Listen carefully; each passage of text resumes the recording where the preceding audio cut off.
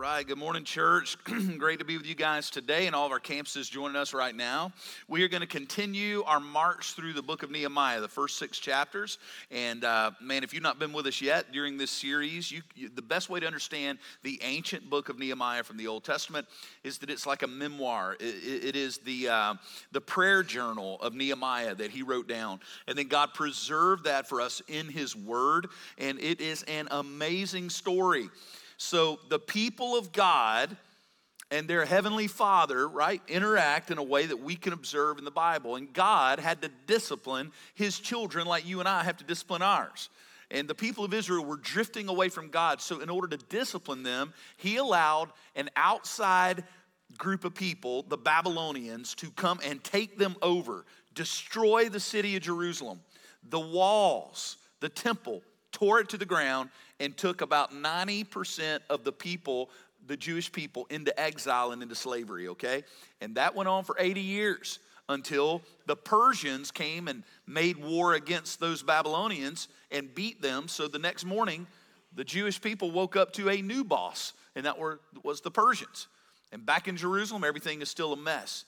Now, 100 years have gone by, and those 10%-ish of those Jewish people that were left, that hid in the woods and all that, they came back. And they've been living there all those years, but they've not been able to fix anything. The walls are still torn down. It's still a total mess. And Jerusalem and its people are a laughingstock in the ancient world. They're nothing. They're economically in shambles. They're psychologically in shambles. It's a total wreck. And those walls still lay in ruins. And in the ancient world, if you didn't have a wall, you were a joke. You had no defense system. You couldn't protect yourself, and no one took you seriously, and no one would want to do business with you because you're a joke.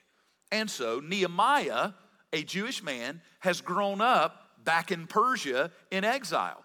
He's never even been to Jerusalem. But we found out over the first 2 weeks that Nehemiah is one of the most godly men in the entire Old Testament. This guy is a theologian. He knows the Word of God. He prays way back in the Old Testament the way Jesus is going to teach us to pray in the New Testament. So like, he's one of my heroes, man. I look at this guy and I go, I could model my spiritual life after Nehemiah's. And so Nehemiah in Persia had become the cupbearer to the king. That means he's got a really nice job, good pension, everything's good to go. He's set up, got a good government job, you know what I'm saying? And Nehemiah is going to risk all of that, because he hears word that Jerusalem is still a mess, and he loves God, and he lives life on God's plans, not his own. And he risked everything he had. After praying for days, he went to the king and said, King, I need to know if you'll let me go to Jerusalem and rebuild the walls. And we learned that when you act according to God's plans, God provides. When you live life according to your own plans, guess whose job it is to provide? You. You got to provide for yourself. But when you do things God's way, he will provide for you, and he provides. And the king surprisingly says, you can go to Jerusalem and rebuild the walls. No, by the way, here is the Persian Home Depot card. It has a limitless account. Go get whatever you need, and here's some letters that'll make everyone let you pass through so you can get to the city, and it'll give you authority. It's kind of the badge, if you will, of Persia. He gives him everything he needs because God provided, and isn't that awesome? And then last week we saw that Nehemiah went to the city he had never been to, because to lead something, you got to get personal with it. So he went and looked at the mess himself. He got on the ground, kind of like a president's going to come in and look at a hurricane disaster site. It's always powerful that they show up. Nehemiah had to go and look at it himself. And then last week we saw his speech. He finally takes it to the people, those people that have been looking at those walls all that time. And he says, guys, we can't just let it stay this way. So in verse 18, it says, I told them of the hand of my God that had been upon me for good, and also the words the king had spoken to me. And they said, let us rise up and build. So they strengthened their hands for the good work. And here's something I love about Nehemiah. Yes, he prayed a lot. And then he prayed some more. But once he had clarity from God on what it was he was supposed to do, he did it. Nehemiah is a book of action. And you write this down. Only talk that actually leads to action matters in the end. You ever been in a meeting where you're like, can we please stop talking and let's start doing? You ever been in one of those where everybody just want to talk it to death? Or have you ever been that person, maybe we all have, where you actually hide under prayer, where you go, we just need to keep praying about it. There's some things you don't have to pray about. Like once God gives you clarity, just do it. Just do what he tells you to do. You do know that whatever God has been clear about, you don't have to pray about that. Just do it. Like so when someone comes to me, I used to be a student pastor back in the day, all right? Kids would come in and I'd always go like this. Kid come in and go, Pastor Chris, I'm thinking about dating this girl, man. Oh, yeah? Oh, man, she's awesome, man. She's awesome. Kind of doing like this, shifting around. And I'd say, well, man, where's she go to church? She go to our church? And then they kind of take that pause, and I'm like, I don't know, man. She's not a believer. And I would look at it, but I'm praying, man, I'm really praying about whether I should date her. And I would always go, you don't have to pray about that one. God's already been clear about this, pal.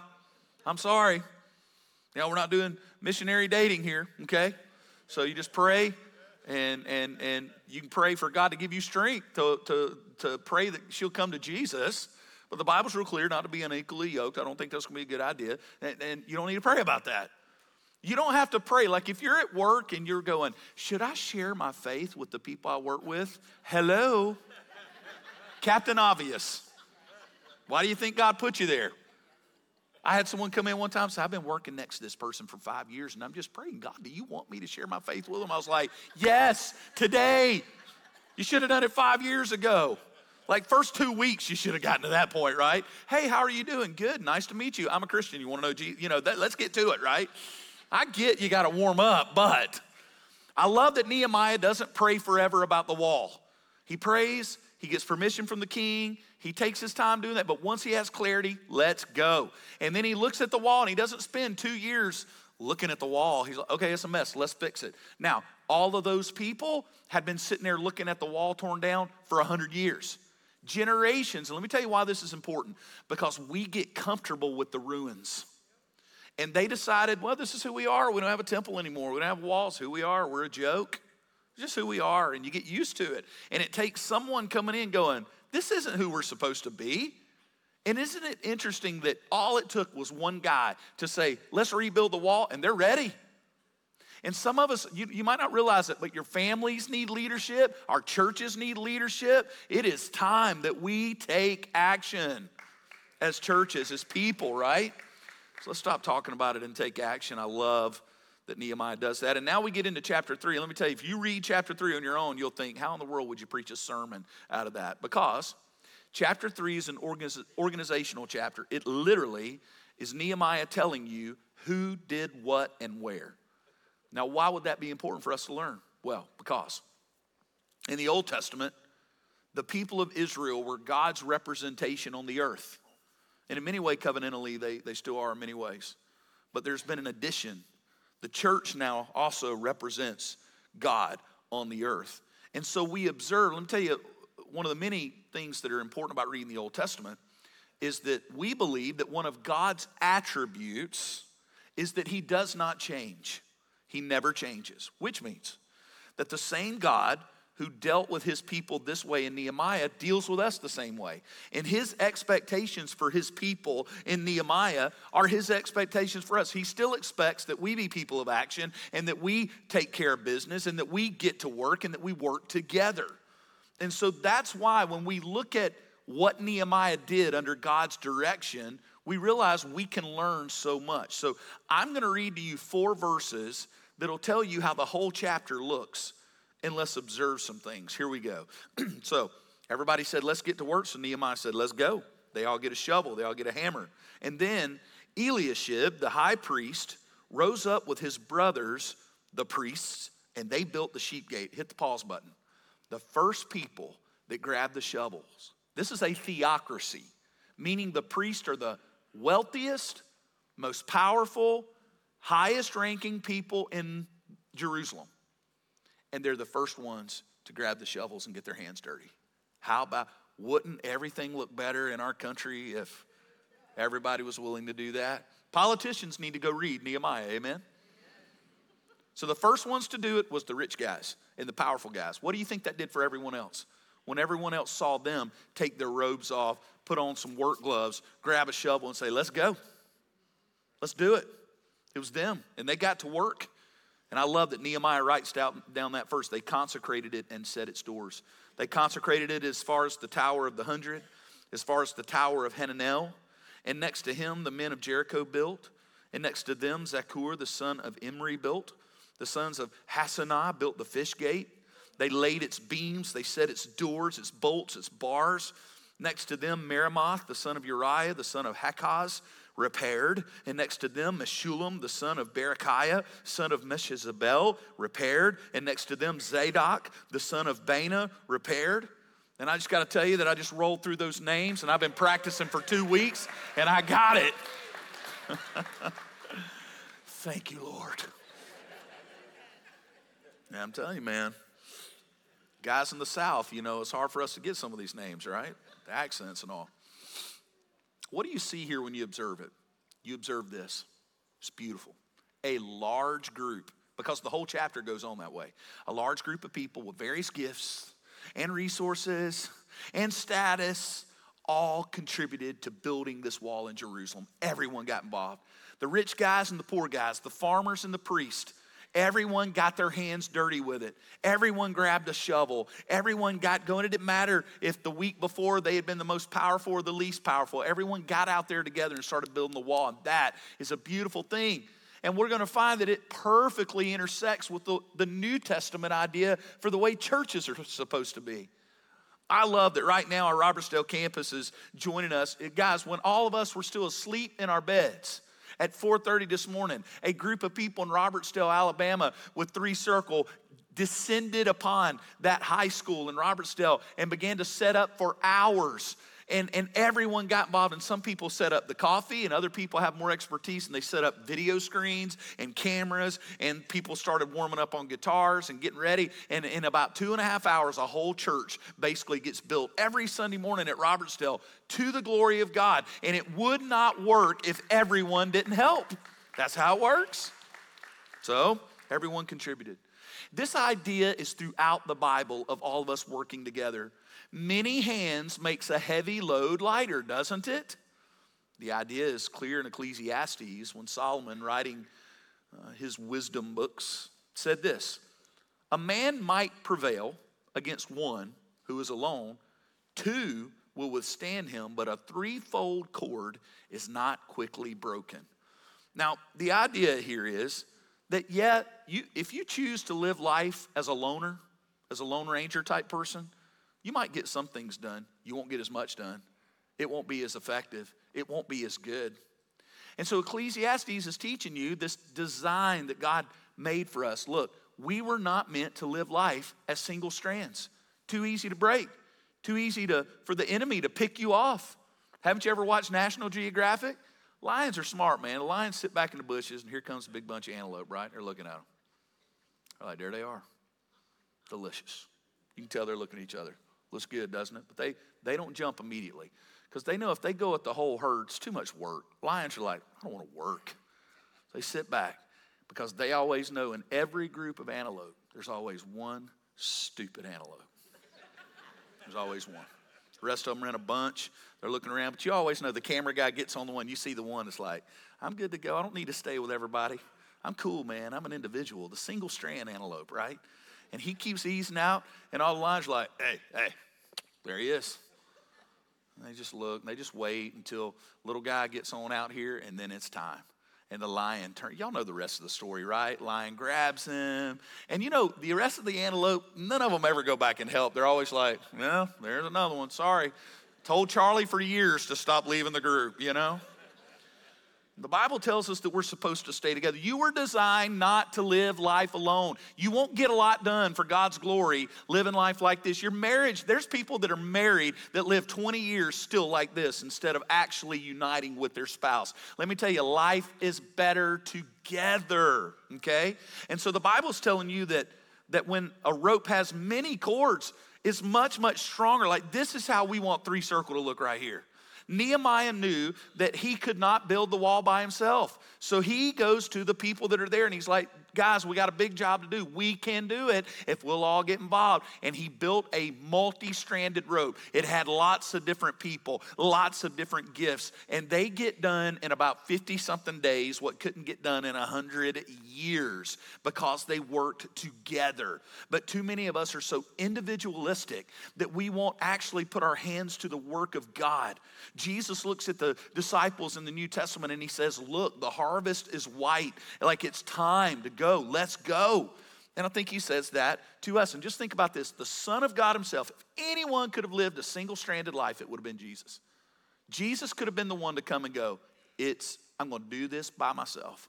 The first thing Jesus did before he even started preaching publicly is he got him a group of guys. Think about that. He had a group. Because God doesn't mean for us. Did you know at Three Circle, we have I'm going to let you in on some inside information. There's 3 things that I hope and that we hope that every person at our church, no matter who you are, how old or young, or what campus you are at, we want this for you, okay? Number 1, it's 3 things. We want every person to worship with other believers together at least one time a week. So we believe that's biblical. Do not forsake the gathering of yourselves together. So that's 1. And if we can get you to do all 3 of these, we know we have put your Christian life in overdrive if we can get these 3 things to happen. All right, so we want you to worship together with believers once a week. Number 2, we want you to get in some kind of Christian community consistently. We've built a system for that called small groups. We're not saying that's the only way to do it. I grew up in Sunday school. My church had Sunday school. But we didn't build educational space at our campuses for the most part. So we do, though. We have incredible educational space for Sunday school, and it's called Your Houses, all right? And we're thankful for you giving us that square footage. So we do in-home small groups for the most part. We believe that if we can get you in one of those groups, that you'll grow in Christ faster, stronger, better, because we're getting you with other believers. That's the dirt in which disciples grow. And so that's 2. And then if we can get you to do the 3rd one, and it is serve somewhere. If I can get you in worship once a week, in a group, and get you serving somewhere on mission, like you find what your gifts are and you begin to contribute to the overall life of Three Circle Church, then you will never come to me and say, I just feel so disconnected here at such a big church. You will not ever say those words if you're doing those 3 things. You're going to grow in Jesus, you're going to have joy, you're going to grow in your faith because of that. Let me tell you, my wife and I will never ask you to do something we don't do. Every Wednesday night, I'm in a small group. Okay? Now, my small group is made up of women and men, married couples. We're all kind of the same age, and we live a lot of the same stage of life. And I got a cord, man, of people. My brothers in that group, they make fun of me on Sundays. Can you believe this? We're so close that I'll start getting, like, they make jokes about my sermons and stuff. So, like, I'm not Mr. Preacher when I walk in there. I'm just one of the guys, and we have a lot of fun. But we don't just have fun. We've cried together, and we've prayed for each other. I know that and I have. When I really need accountability, they'll give it to me. Like if it looked like I was trying to drive my marriage off the cliff, these brothers, I'm convinced, would physically assault me. You know what I'm saying? Like they would drag me out back. We're about to have a conversation, because look, we're all easy to pick off like this. This is real hard for Satan to break. And that's why we believe here in community. And we also have a mission. Nehemiah had a wall to build, and we have a world to reach. Nehemiah had a wall to restore, and we have broken people to restore in Christ. We have a mission, and we can't do it alone. We need every single one of us to get involved, whether it's an initiative or whether it's week to week doing what God wants us to do in the world. It takes us all. Now, we all have a little Lone Ranger syndrome, though. And let me tell you what it really is. When you want to do it all on your own, you think it's heroic. It's not. It's actually selfish, not heroic. It would have been selfish for Nehemiah to not get the people involved. He could have easily said, these people have been looking at this wall for 100 years. They can't help. But they were ready to help. They needed someone to lead them. Not only that, it's much more costly to try to go at it alone instead of doing it together. More lonely and less fun. Let me tell you something. The Christian life is supposed to be fun. It really is. It's hard, but it's so fun when you do it with others. If you talk to the people who serve at Three Circle, they will tell you they're having fun. They enjoy, they get to know people when they do that. And frankly, it's self-centered and not God glorifying. It doesn't glorify God. Nehemiah wouldn't have glorified God going, I'll build this wall myself, because he would have never gotten it built. The heroes of Three Circle Church are so often not people on stages, but people just using their gifts. This morning before our first gathering at the Fairhope campus, I was walking through our preschool area. I just hadn't walked through there in a while on a Sunday morning, and there's this couple in there, and they're a married couple, and they're getting their room ready. So I stopped in to talk to them, thanking them for what they do. And the lady said to me, she said, oh, we've been doing this for 5 years. We've been serving these little kids and get our room ready every week, and it's about 7:30 in the morning for 5 years. And I was like, man, that's awesome. And she said, but today's our last day. I was like, oh, man, really? First day I come through here is your last day. She said, it's our last day here.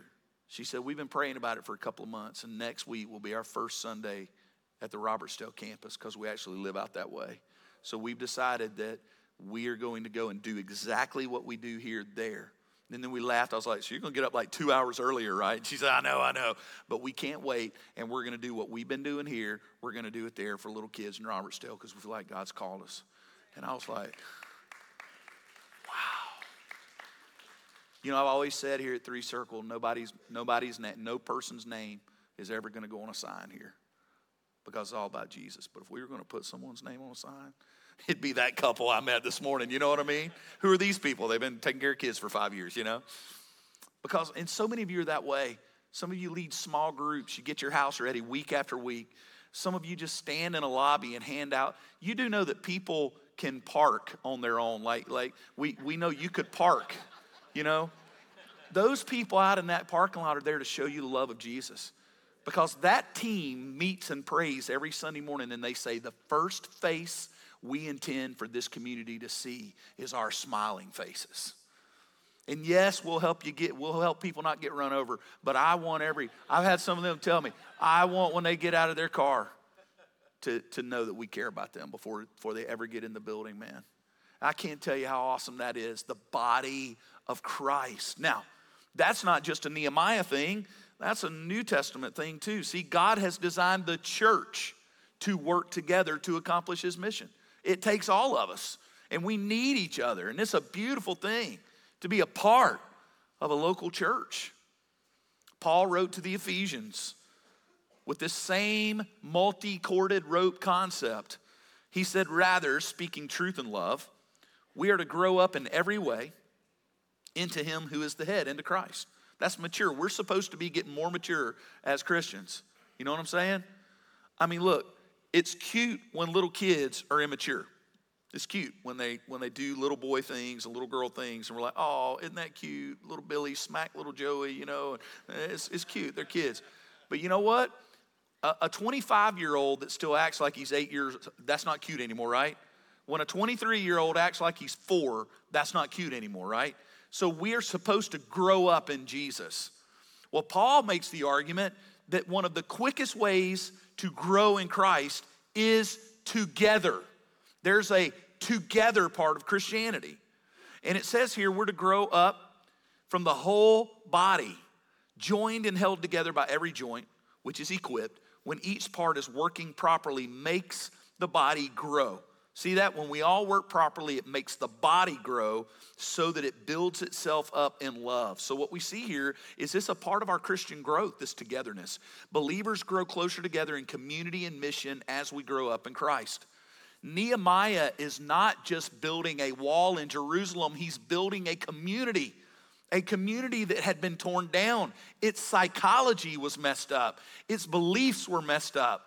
It wasn't confident anymore. So what do you think's going to happen in the next 50 few days when they build that wall together and they're looking? How do you think the farmers now see the priest that got on the wall and built with them? And how do you think the high and mighty priest now feel about old Joe and Uncle Jeb that used to be out on the hay baler out back, out there with them every day? You know what it did for that community? They became together again. They appreciated one another again. They cared about one another again. It mattered to them. That's the beauty of Nehemiah, and it's the beauty of the church as well. It matters to us. It was a beautiful thing that happened. It's a beautiful thing that Nehemiah led. 1 Corinthians, Paul continues his argument. He says, now there are varieties of gifts. Aren't you thankful that we all have a variety of gifts? You have gifts I don't have. People that can build stuff, like physically build things, just blows my mind. My grandfather could tear something down and build it back. You know what I could do? Hold the flashlight for him. And the only time he really ever yelled at me is when I held a flashlight for him. Because my attention span, after a few minutes, I'm holding the light, and then suddenly, oh, a squirrel. You know what I mean? I'm thinking of other things. And he knew it when it happened. He'd be like, Chris, light, Chris, light. You know, oh, my bad, right? One of the most daunting jobs in human history is a young man holding a light for his grandfather. You wouldn't want to walk in a house I built. I got a brother-in-law. He can build anything, man. And you know what I do? I hand him the hammer. You know what I'm saying? Here's the hammer, here. How do you do that? It's awesome, right? But you know what? God has given me some gifts. I got a big mouth. My grandmother told me as a kid one time, she looked at me one time, she said, son, you could talk the horns off of a billy goat. And I'm still not sure if that was a compliment or not, okay? But I bring whatever God put in my hands to the table, and you should too. What has God put in your hands? What do you have? Some of you, frankly, I'm going to be straight up with you here, unapologetically. Some of you are rich. You're just rich. You're that guy that just knows how to make money. You walk out back and sneeze and $100,000 shows up.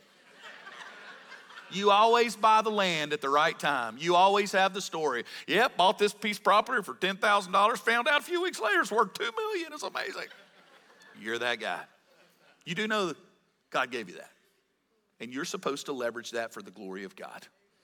If he gave you a big mouth, then talk for the glory of God. And if you're a brilliant organizational person, use it for the glory of God. And if you know how to make a 5-year-old feel like the most special 5-year-old in the world, then get in a kid's room and leverage that gift for God. Because when I was 5 years old, a sweet, sweet lady who could make 5-year-olds feel awesome led my little Sunday school class, and she made me want to memorize scripture, and she made me look forward to getting to church every Sunday morning. At 5 years old, she taught me how to love Jesus. And when I get to heaven, I'm going to find that lady and thank her for using her gift for the glory of God. She did it for me.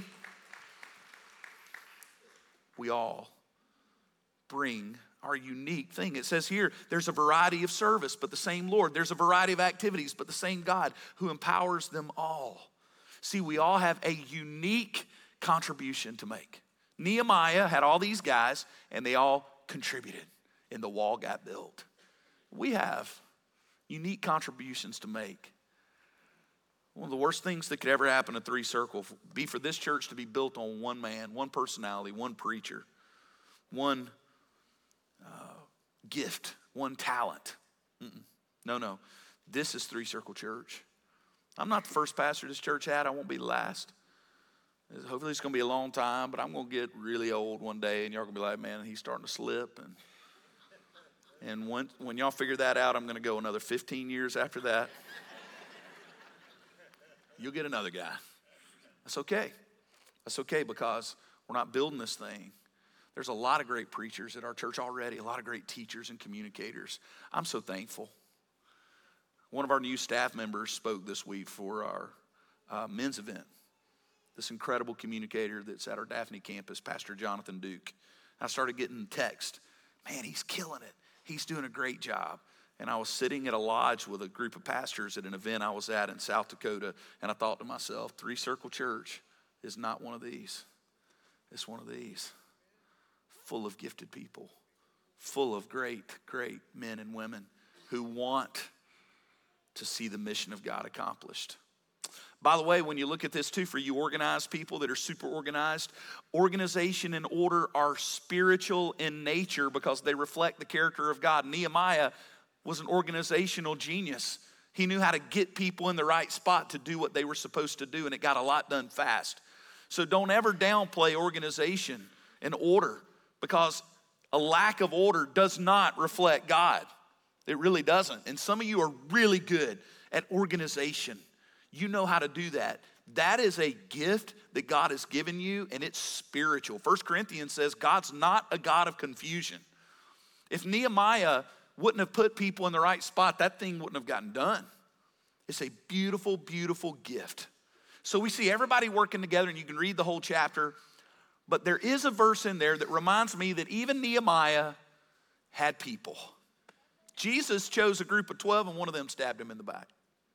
So Nehemiah's got almost everybody working hard. But there's always these among these. And so the Bible tells us in verse 5, next to them the Tekoites repaired, but their nobles would not stoop to serve their Lord. Now who knows why? Maybe their kids were playing travel ball.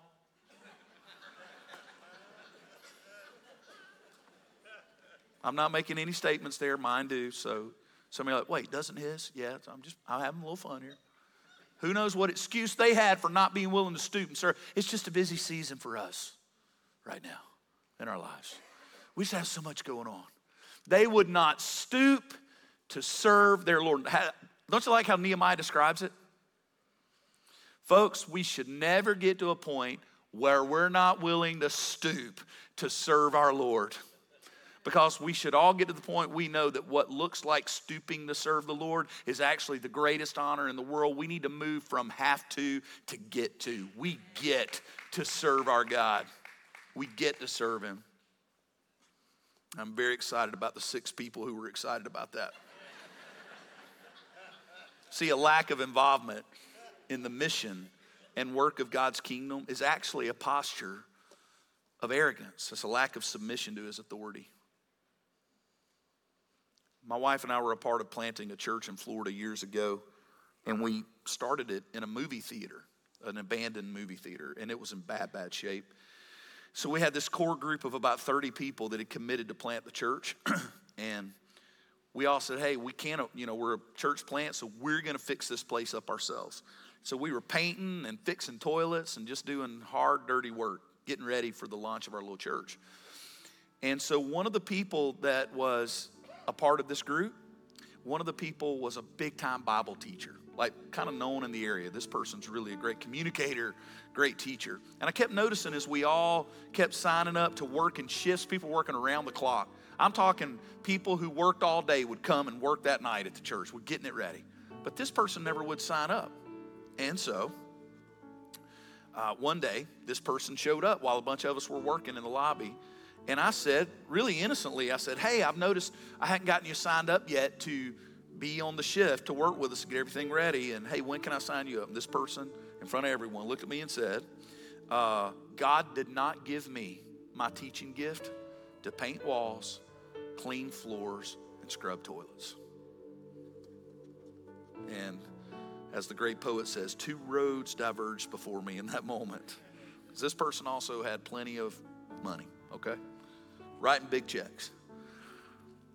And as a young leader, I don't know if I handled it perfectly, probably not, but I looked at this person and I said, well, if you can't clean toilets, floors, and paint walls with us, then you're not going to teach the Word of God here either. You can't do that either. That went over really well. So that person and those big checks walked right out that door. And I remember there's a part of me going, I wanted to run down the hall and go, I was just kidding. But you know what? I realized as a young leader, when I look back and those people holding their paintbrushes and people standing there, I realized in that moment the rest of them realized we meant it. We meant it. Right there in that moment, we were really going to do this and we were really all going to get involved. And so I'm grateful for that. The last thing that Nehemiah shows us in chapter 3 is that he made it personal for them. Notice in this last few verses that everyone repaired a section of the wall opposite their house. Huramoth, next to his house. Benjamin and Hashub, next to their house. Azariah and Messiah, next to their house. What does Nehemiah do? And this is brilliant. Watch this. Serving should be a personal passion for believers. Serving, write it down, should be a personal passion. Find what your heart longs for and go get it. And use it to the glory of God. And if we do that, we will accomplish so much together. So much together. And I pray today that you would do that in your own life. Jesus, thank you for your word. I pray that you will use it for your glory today. In all of our lives, in Jesus' name we pray. Amen.